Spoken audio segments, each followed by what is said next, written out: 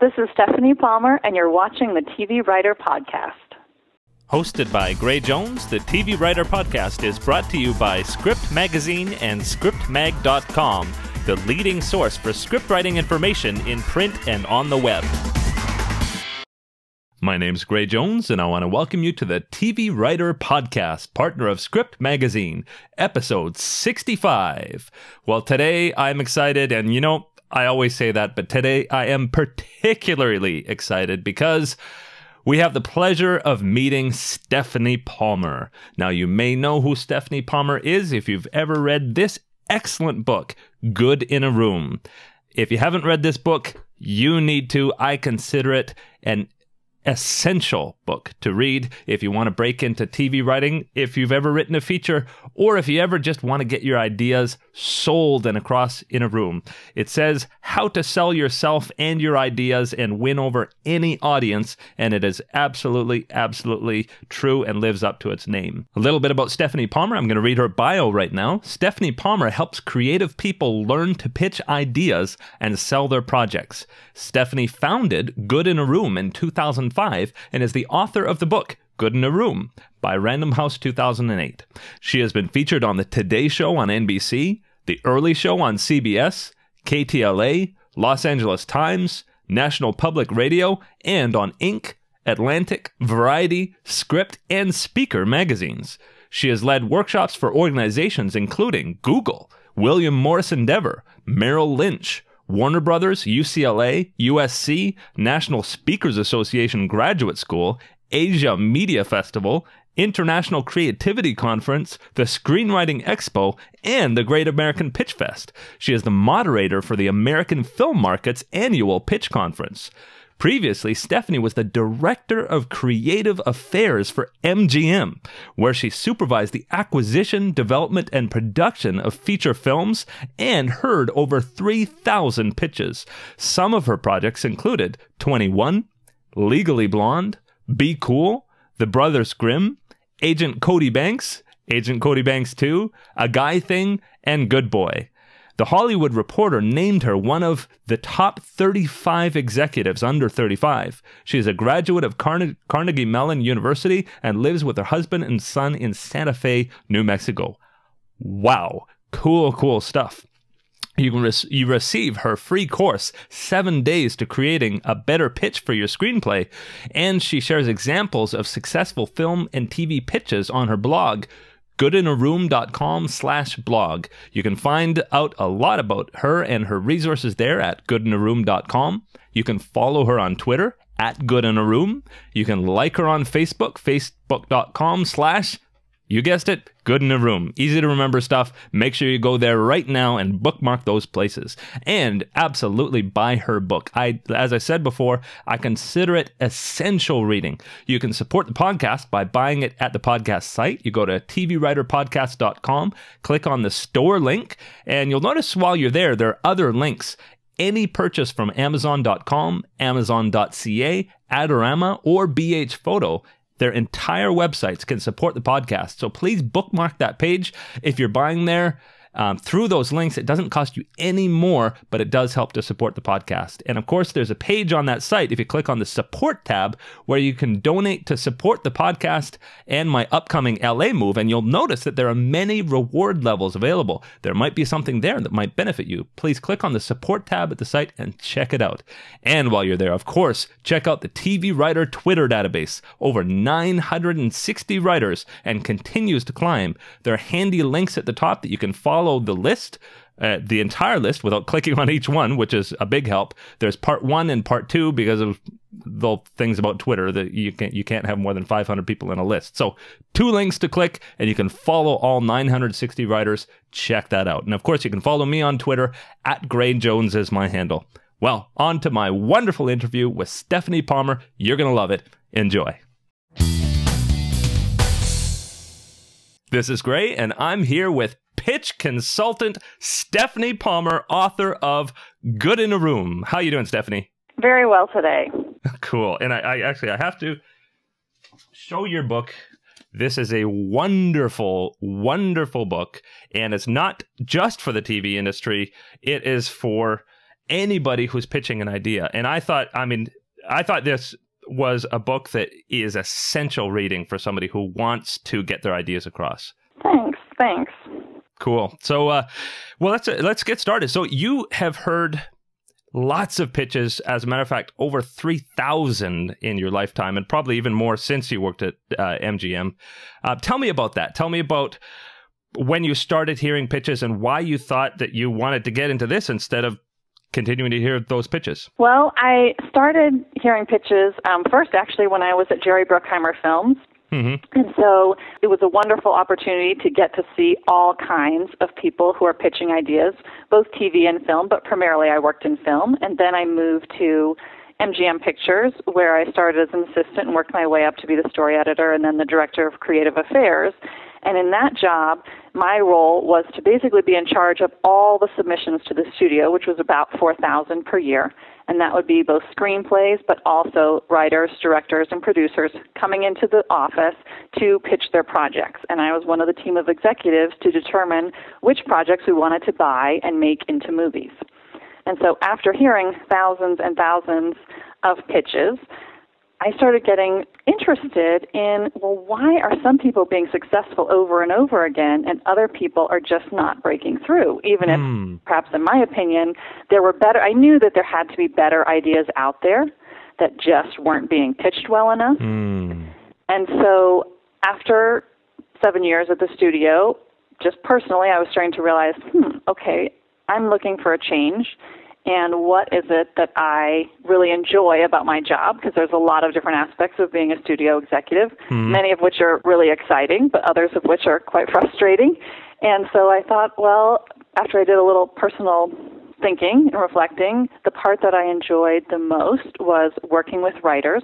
And there were a couple of specific examples of people where they come into my office and I love their idea, but the writer was quite nervous and didn't really know how to pitch it in a way that I could then put them in front of my boss, the head of the studio. And so I worked with them in my office and said, okay, here's what you need to do, and we're going to practice and only say this little amount of information. Stop talking after you finish this part. Gave them specific advice so that then when I took them in to meet with my boss, he was like, great, let's do it.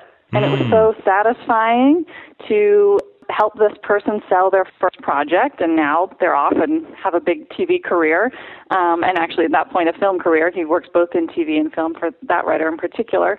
And he told me later that at that point he was basically at the end of his rope and he was living on his brother's couch and was going to have to move back home when he finally sold his first project. So it was just really satisfying to be like, okay, here's this great idea. It should have happened. He just needed a little boost. And so I decided that that's really where I wanted to focus my time and my energy, and in that part that I really love, which is helping writers break in and helping people sell projects. That is great. Well, and I hear a lot of things, and something that I hear often, it seems lately actually, is that the projects that are getting green lights are by a certain core of people. So you've got your 50 top showrunners in TV, and it just seems like those guys and gals are getting their ideas on screen, and then there's literally thousands of people writing pilots, and their projects aren't getting the green light. But as I read your book, I just thought, wait a second, it could very well be that people are just making mistakes in their pitching, and maybe it's not really about the fact that these guys are just the top showrunners, but it's just that they're pitching the best. And I think that that's true.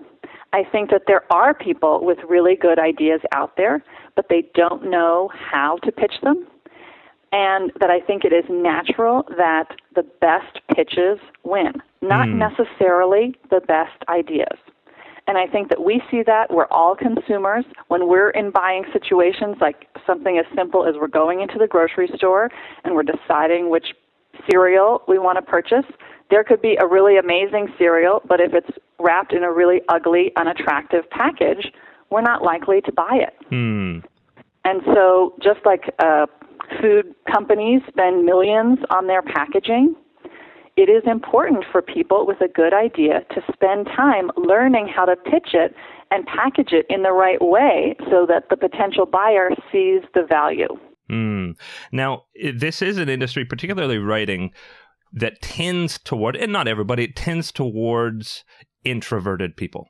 I mean, it's a very solitary profession, or can be. Television writing, you often have a room that you're writing in. But I'm by nature an introvert. Can an introvert learn to pitch? Absolutely. And I think that this is an amazing thing, and it's sort of unfair that writers are expected to pitch well. Because naturally, the people who are drawn to writing as a profession are drawn to it because they like expressing their ideas on paper. They like working by themselves in a solitary environment, whether it's at their house or in an office, but they're working by themselves, expressing their ideas in a private, quiet place. And so to expect that same person to have sales skills where they're pitching, which is a totally different set of skills. Yeah. They're talking out loud. They're meeting with strangers, often a group of people. It's a high stakes, can be a very nerve-wracking situation. And they're basically expected to sell, which a lot of people have negative associations with. So it seems unfair, but it is very much a part of how decisions are made. And in my experience, and I love introverts, my husband is very introverted, my dad is very introverted, that they often can be the best pitchers. They can be better pitchers than people who are naturally extroverted because, as a broad generalization, they are much better listeners. The way to be a good pitcher is by listening and paying attention to what the buyer is saying, what they're talking about, and having that outward focus. And so for some people who naturally are very talkative and outgoing, that they may not have that same strength of being such a solid listener. Well, I loved in your book how you said that we can learn that. Specifically, you talked about having 100% outward focus in your listening, which I thought was a really interesting way to put it. Thanks. But that you said that we, even a person who is an extrovert, who's maybe not good at listening, or an introvert who's so introverted that they're not getting outward in their listening, that it can be learned. So how do you learn this? Well, I think that it is a practice, just like learning to ride a bike, learning to play piano, whatever the skill is. Focusing on listening is also a great way that naturally I find decreases nerves, because you're putting your attention on something outside of yourself. And by doing that, a lot of times the inner voice that's saying, should I even be here? I'm scared. Do they like me? What if I screw up? Sort of negative self-talk that we naturally have, it kind of quiets that voice because we're focusing on the other person. What are they saying? What's happening in the room? What can I learn? And that can be a really helpful tool for someone who is feeling nerves or who feels like, I don't know that I can get through this meeting. If they think, I often tell my clients, just think about what is one thing that you can learn from this meeting. From the other person, from the situation. And if you learn one thing in that meeting, that's a valuable experience. Well, and I do think it bears mentioning that this is not something optional, particularly in writing. It's something we have to learn. And so if you, listener right now, are an introvert and you want to get ahead, you're going to have to learn this. And I think there are other ways that we can practice. I remember way back in university, I played guitar. And when I first started playing guitar, I would play in my room with the door closed. Then I graduated to playing in the stairwell, so people who would hear as they went up the stairs. Then I graduated to I would go into somebody else's dorm room with the door closed and play for them. And then gradually I went outward and outward and outward until I was playing for big groups of people. And I think for an introvert, we got to understand that things like parties, that or even a smaller thing like a dinner party, even as we go into something like that, we gotta say, I have to learn how to get out of myself, and it takes practice. Absolutely. And I think your description of your playing the guitar at bigger and bigger, sort of like raising the stakes, but just a little bit each time, is a great metaphor for how I suggest that people learn to pitch. But it's not that you go from only working at home by yourself to suddenly you're at NBC pitching your project to the head of the studio and 10 other executives, and you expect that, it's going to magically work out. It's just like you wouldn't expect that you're going to play guitar in your dorm room and then you're going to be playing at Madison Square Garden. You know, that there's multiple steps, and the more that you build in a pattern of success, you know, a small success, then you build on that a little bit more, a little bit more, a little bit more, that you can naturally grow, and it doesn't have to be nearly as intimidating and, you know, kind of destined to fail if you automatically think, I'm just going to go straight from this small experience to the highest stakes possible. Now, Blake Snyder advocated pitching to anybody, and actually I had a really interesting discussion with Bob DeRosa. He's a writer he wrote Killers, and also he writes for White Collar, and he was saying that I mentioned your idea about in the book you busted the myth of the elevator pitch, and he was saying, well, you know, Blake Snyder he advocates going to anybody in a coffee shop and telling them your idea, and well, okay, why don't we first I might be getting ahead of it a bit, but why do you think that people shouldn't do what we hear of as being something we should always do, which is the elevator pitch? Well, here's where we're getting a little two different ideas, I think, confused or combined.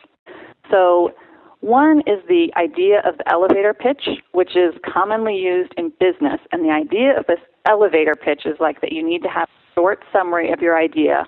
And it's basically the same thing that you just blast to any person who you possibly run into. And the whole idea of the term elevator pitch is like if you happen to run into a decision maker in an elevator, that's a situation where you should just jump on them and blast out your idea. And I suggest that you should never tell someone your idea in an elevator. You only want to pitch your idea, if you really care about it, which you should, and you've worked hard on it, in a situation where the person can continue the conversation, where they can say yes, so that they need to be in their office so they can write it down, in front of their computer so they can see the information, you know, in a place where they can actually accept that information, and that you need to have your pitch customized, because any high-level buyer, and this includes any TV showrunner, network executive, studio executive, they expect your pitch to be customized to them. That's like the base level. And people know, they can tell if you're pitching the same generic, you know, static thing that you pitch to everybody. Like you can just tell when someone has the cadence of like, this is their memorized spiel that they repeat to everyone. And you as a listener kind of feel like, well, you're just kind of treating me the same as everybody else. Underlying, that's the feeling of like, you think that I'm just like everybody else. Whereas these high-level decision makers want to be treated as special, unique. You've customized it here. We know all the different TV shows you have on the network right now. Here's why my show fits within this whole, you know, or it builds on this audience that you handle so well. Like, it needs to be very customized. So that's my basic theory about an elevator pitch. But a separate idea where I agree with Blake Snyder is that I think that what Blake is talking about is he thinks that pitching should be part of the creative process. Right. And I believe that too. I definitely believe that. So not working on your idea by yourself for a year and then thinking, okay, now I need to work on the pitch. Now I need to figure out what the log line is. Now I need to figure out what the short summary is. He's saying you should do that right at the beginning, and I think so too. And so this is where you're getting feedback from other people who are not potential decision makers. Right. So you're not running into the studio president or the big TV producer and running your idea by them, but you are asking your friends, other writers, random people who you think might be in the target audience of your idea to give you feedback. Right, testing the idea. And I think that you're testing the idea. And an interesting thing that I have noticed, if I asked at a screenwriting conference of aspiring writers, how many of you pitch your ideas before you write the screenplay or the TV pilot? Mm-hmm. Very few people would raise their hand. Wow. But if I'm doing a workshop of working TV writers, mm-hmm. and I say, how many of you pitch the idea before you write the pilot, 100% would raise their hand. Interesting. This is a real differentiator between the people who are working, who understand the value of including pitching as part of your creative process, versus people who are wanting to break in but feeling like, I need to protect my idea, or I don't want anyone else's feedback until it's totally done. Interesting. Well, in it, especially in the context of television, it totally makes sense because television is written in a room. It is exactly. written where even the showrunner will pitch an idea to the rest of the writers in the room. I mean, depending on the showrunner, they might just walk in and say, "This is what we're going to do." But you know what I mean. But they say, he'll say, "Why don't we have the act break here?" And then people will say, "Well, no, why don't we do it here?" And the thing that people don't understand as they're writing their spec material and writing their pilots to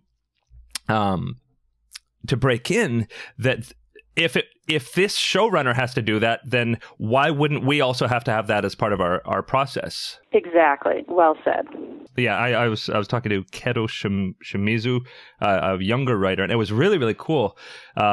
She wrote on the Cape and is actually doing quite well. She was in one of the fellowships, and as she was in the fellowship didn't actually lead directly to her getting a job, but what she decided to do is she loved workshopping the ideas in her fellowship group, and she talked to a few people in the fellowship group and said, why don't we meet together after this fellowship is done, and we'll continue to have this room to incubate our ideas. And that was, it was one of the ways that she was able to get her projects to the point where when she did pitch them, that she was able to break in. I mean, a great example. And also a great example of how she took the initiative mm-hmm. to say, let's continue this. And just that little bit of saying, I want to keep this group together, let's develop it. What a valuable thing. And I think that is available to most any writer, but it is a little scary to ask your friends or to put yourself out there to say, I'm going to take responsibility for this. But what an amazing benefit. So worth that little bit of organizational time to make that happen. Oh yeah, and it's interesting because I know what you mentioned about the difference between two groups and how one might not pitch and one might pitch. I think that there's also a whole bunch of people who might go to a fellowship like that and say, this fellowship is going to get me a job, and then after it's done, say, where's my job, and not do anything about it. And I think what I'm hearing through all of this is that there's a lot of work involved in this, but it's very deliberate. Even the stages of a meeting, you have to know what's going on at every stage, and you could get right to the end and then break it by doing something that you shouldn't do, or saying something you shouldn't say, or overstaying your welcome, or that kind of thing. Why don't we talk about that a little bit, about the stages of a meeting, and even at the end or at the beginning, how you could just totally kill it. Sure. Well, after being through thousands of meetings as a studio executive, but also pitching projects myself, like, for example, even this book, which I pitched, mm-hmm. And also working with many clients now since 2005. I've worked with hundreds of clients who have pitched their projects successfully to networks and studios. Mm-hmm. And through all those thousands of meetings, I came up with a foundation, which is basically that every pitch meeting has 5 stages. Mm-hmm. So just like every screenplay has 3 acts, pitch meetings are structured in 5 stages. And those are building rapport, information gathering, the pitch, question and answer, and the closing. Mm-hmm. And so people who are successful in pitch meetings prepare for these 5 stages, anticipate them, and they have a strategy for handling each of these 5 stages before they go into the room. I loved how you mentioned that the Q&A is Yes. 50% of the pitch. Yes. Tell me a little bit about that. Okay, I love the Q&A. That's the part where I get the most excited. Mm-hmm. But also the Q&A portion is the time in the meeting where the decision makers decide, yes, we're going to buy this, or no, we're not. It isn't solely based on your pitch. So I define the pitch as the prepared portion that you've come in to talk about. Mm-hmm. So when they say, what is your project about, or what do you have to tell me today? That's your prepared portion. Mm-hmm. And then the Q&A is the improvised portion where they're testing your idea, they're seeing how you respond in the room, they're asking questions about the parts that they're interested in or they're confused about, and they're seeing how you respond. Mm-hmm. And that is just as an important a component as the idea itself, because particularly in TV, as you mentioned already, it is a collaborative medium. Mm-hmm. where people are pitching ideas, they're challenging ideas, they're giving notes in a very fast-paced situation, and this is your test of can you handle that kind of situation that is exactly what you would be doing if you are hired. So it's like the demo. The only way that they can really test how you're going to be in the future is in that meeting. Very, very wise. And I think as well, it really reemphasizes the point of how our pitches have to be short. So many people think, I have 5 minutes to pitch, so my pitch is going to be 5 minutes. Right, or 4 minutes and 55 seconds. Yeah. Right. Right, but the thing is, you want, especially when you have, like if it's a pitch fest or a really short time, speed pitching, one of those kinds of situations, I suggest that your pitch be a minute and a half. Yeah. Maybe 2 minutes, so that there is a chance for the question and the answer, and it gives the decision maker, the listener, is going to be much more engaged because they're a part of the conversation, not just that they're being deluged by like a fire hose of information. Yeah. Which particularly in those kinds of speed pitching situations happen very frequently. Yeah. And by the end, you're just barely paying attention because it's so exhausting as the listener. So having some back and forth is a really great way to differentiate yourself from the other people who are pitching during one of those kinds of events.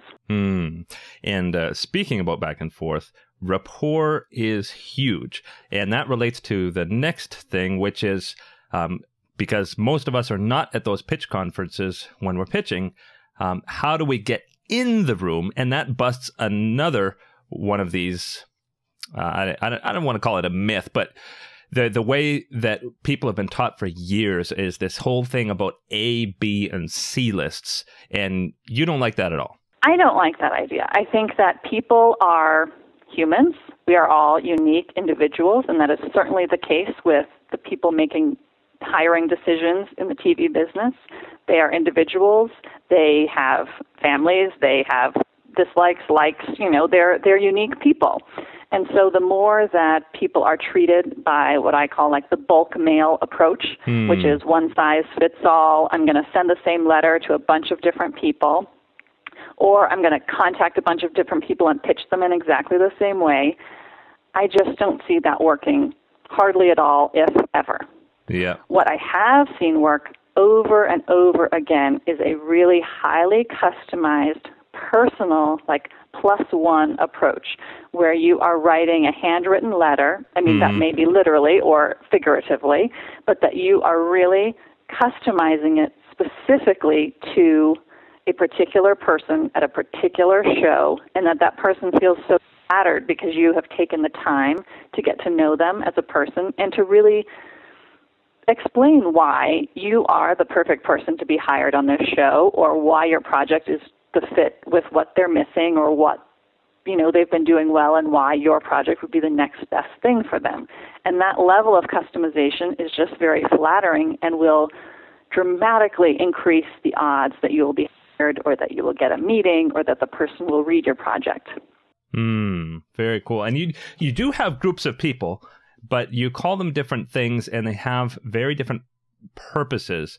You have the good people to know, the VIPs, and the inner circle. Why don't you tell me about those groups? Well, for me, the inner circle are those people who you really can trust, who trust you, who often, like for me, my inner circle are some people who I really were in the trenches with when I first was an intern on Titanic, was the first movie that I worked on, and also when I was an assistant at Jerry Bruckheimer Films, and we were just doing some totally insane things on Armageddon and Enemy of the State and Con Air. And love those movies, we came up through the business. I enjoyed them. Testosterone, Yeah. It was an experience, I can tell you that. But we really helped each other, and even if it's been years, I know that I could call that person, and in a second they would drop the phone and pick up the phone and, drop what they were doing to help me with whatever I needed, and I would absolutely do the same for them. But that's a pretty small group of people.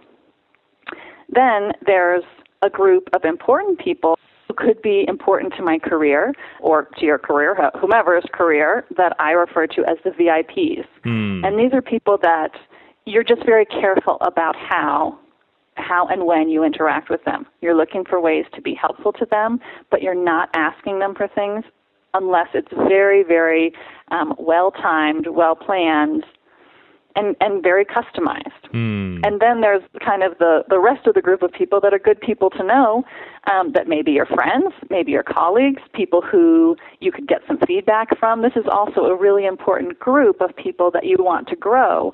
But I'm not a fan of like, oh, you need to have 5,000 people in your network, because I think there have been studies that you can really only have a relationship with up to like 50 people.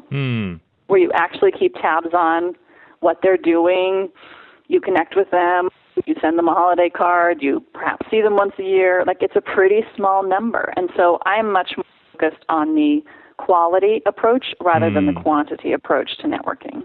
Well, and the other thing is that the difference between those two approaches, the ABC thing is so phony. I mean, I've met people at these conventions and things, and there's this, hi, how are you doing? Here's my card. And as soon as they hear what I do, I can see their eyes glaze over sometimes.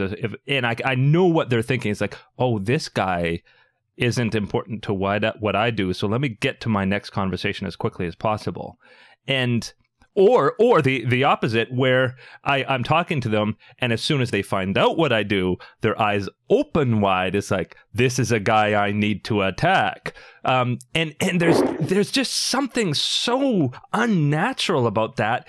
And if that's how I'm basing my career and my life, I mean, I don't want to live phony like that. Right. It is so superficial, and you can see that. You can see right through it, and so can other people. The good people to know, the VIPs, the inner circle. Like, to me, it all just seems so natural. And I love the fact that it's like, I can absolutely be proud to schedule time with myself and my family and recognize that that's important to my career. Yes. Oh, yes. Absolutely. More important, if you ask me. Like, that is the whole thing.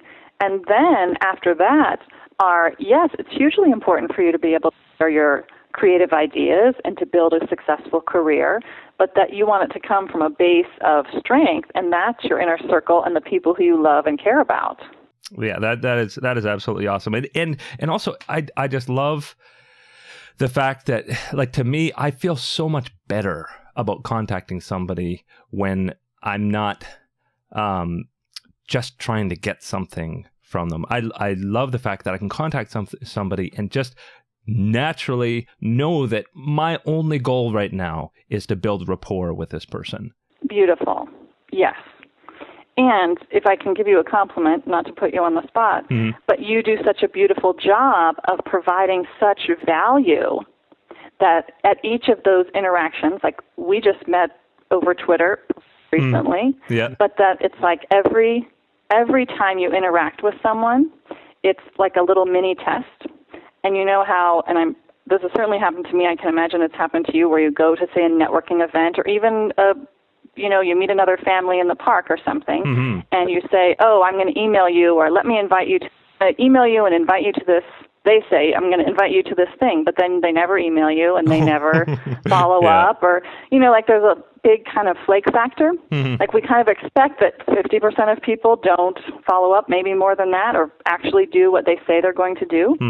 So the fact that when you do, which you've done, so I mean, 100% couldn't be better every time you say, this is what I'm going to do, and then you do it, it's already differentiating you and showing that you're a professional, that you are responsible, that you're a person of your word, that you follow up. And each of these actions is just like a little mini test, and we're doing this all the time. And other people, we're testing people, they're testing us at all times, but it's so simple if you are the kind of person who can follow up, do exactly as you say, you're just building rapport, then the next meeting is to get to know the person a little bit more, get a little more information, but it doesn't need to be what I think a lot of people do, and this is like sort of like the networking situation that you described. It's like they're just meeting, and then like it's the first date, and then suddenly you're wanting to get them to propose.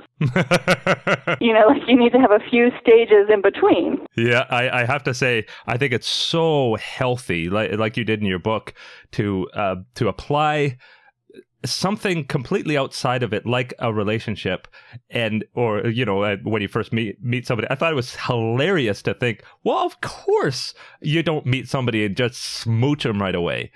And yet that's how a lot of people approach pitching. They do, and particularly because it's the Hollywood TV, it's such a competitive business. You feel like, oh, this is my chance. I just see that person, who's a celebrity, or I just got to run and jump on them. But that's not the way that decisions are typically made, and that's not the initial first impression that you want to have. Very, very cool. Well, I know we're getting to the end of our time here, and I would suggest for everybody that you buy this book. I don't think there's, of course, there's tons of books and resources on how to write. There's tons of resources for other things. But I personally think that a lot of the things in your book aren't just about pitching. I think a lot of it is just how we should be conducting our relationships in this business, and just how we should be positioning ourselves. And that goes far beyond what's just in the room when we pitch. Thanks. Well, I think that is true. I think that a lot of advice that is out there, when it refers to pitching, just focuses specifically on what you say about the idea for the project, like what's your log line or what's your short summary. But for someone to be successful and for their pitch to be purchased or their project to be purchased, what you say about your project is just one component, and that needs to work with how you present yourself, how you are an expert in that genre, and how your project works as a key piece, within the whole picture of who you are as a person. Because when you're hired, it's not just that they're going to pay you, say, yes, we want to buy your TV show, we're just going to send you a check and never see you again. It's like, no, we're going to be working with you really closely. Like, we're going to see you more than we see our own families over this next year. So you are a huge component of the idea. It's not just simply, I have a drama about, a car chase set in wherever. Well, before we close out, I do want to just cover one last thing, and that is the most common mistakes. What do you what would you say are the most common reasons that people don't get their pitches sold? The most common reasons are talking too much in the room, because the more you say, the less they hear. Talking too quickly. Yeah. When you're taking in information orally through your ears, it is not the same as, you can't take it in as quickly as you can as when you're reading on the page. And also talking business too soon. So we've talked about rapport, but often a mistake that people make is they get into a meeting and they just jump right into pitching their project, whereas the decision maker wants to take a moment to build rapport and wants to get to know who you are as a person, so that they're really paying attention by the time you start talking about your idea. Great advice. And I should absolutely mention that your website has a lot of resources, including a blog, and you have some consulting services that people can find out about there. That's goodinaroom.com. Yes, correct. And people can follow you on Twitter at goodinaroom. That's right. And I, of course, also have a Facebook page. You're covering all the bases. Yeah. Facebook.com/Good in a Room. Good in a Room. I love Correct. these easy to remember addresses. It is consistent, I can tell you that. Yeah, very, very cool. Well, we are at the end of our time, but I really appreciate. I mean, first of all, your book. Like I said, I think everybody needs to read this, and it is just so healthy. I love that it's not phony. I love that it helps in so many other ways, and I just. I know I said this to a few people, Jen Grisanti as well, and other people who have had these really big careers in Hollywood and decided that they were gonna step out of those and start helping people. And I just, hats off to you. I mean, that is awesome. The fact that you are helping people get their projects made, awesome stuff. Well, thank you. And actually, it's one of those situations where I get so much satisfaction that I feel like I'm the lucky one in that situation, that I get to be part of, like almost like a midwife for the project, and that is a gift that I am so grateful for. Well, like I said, thanks so much, and really best of luck to you. And I think the greatest thing is as I wish luck to you, that means that lots of people are going to have good luck because their pitches are going to be sold. So that is just way cool.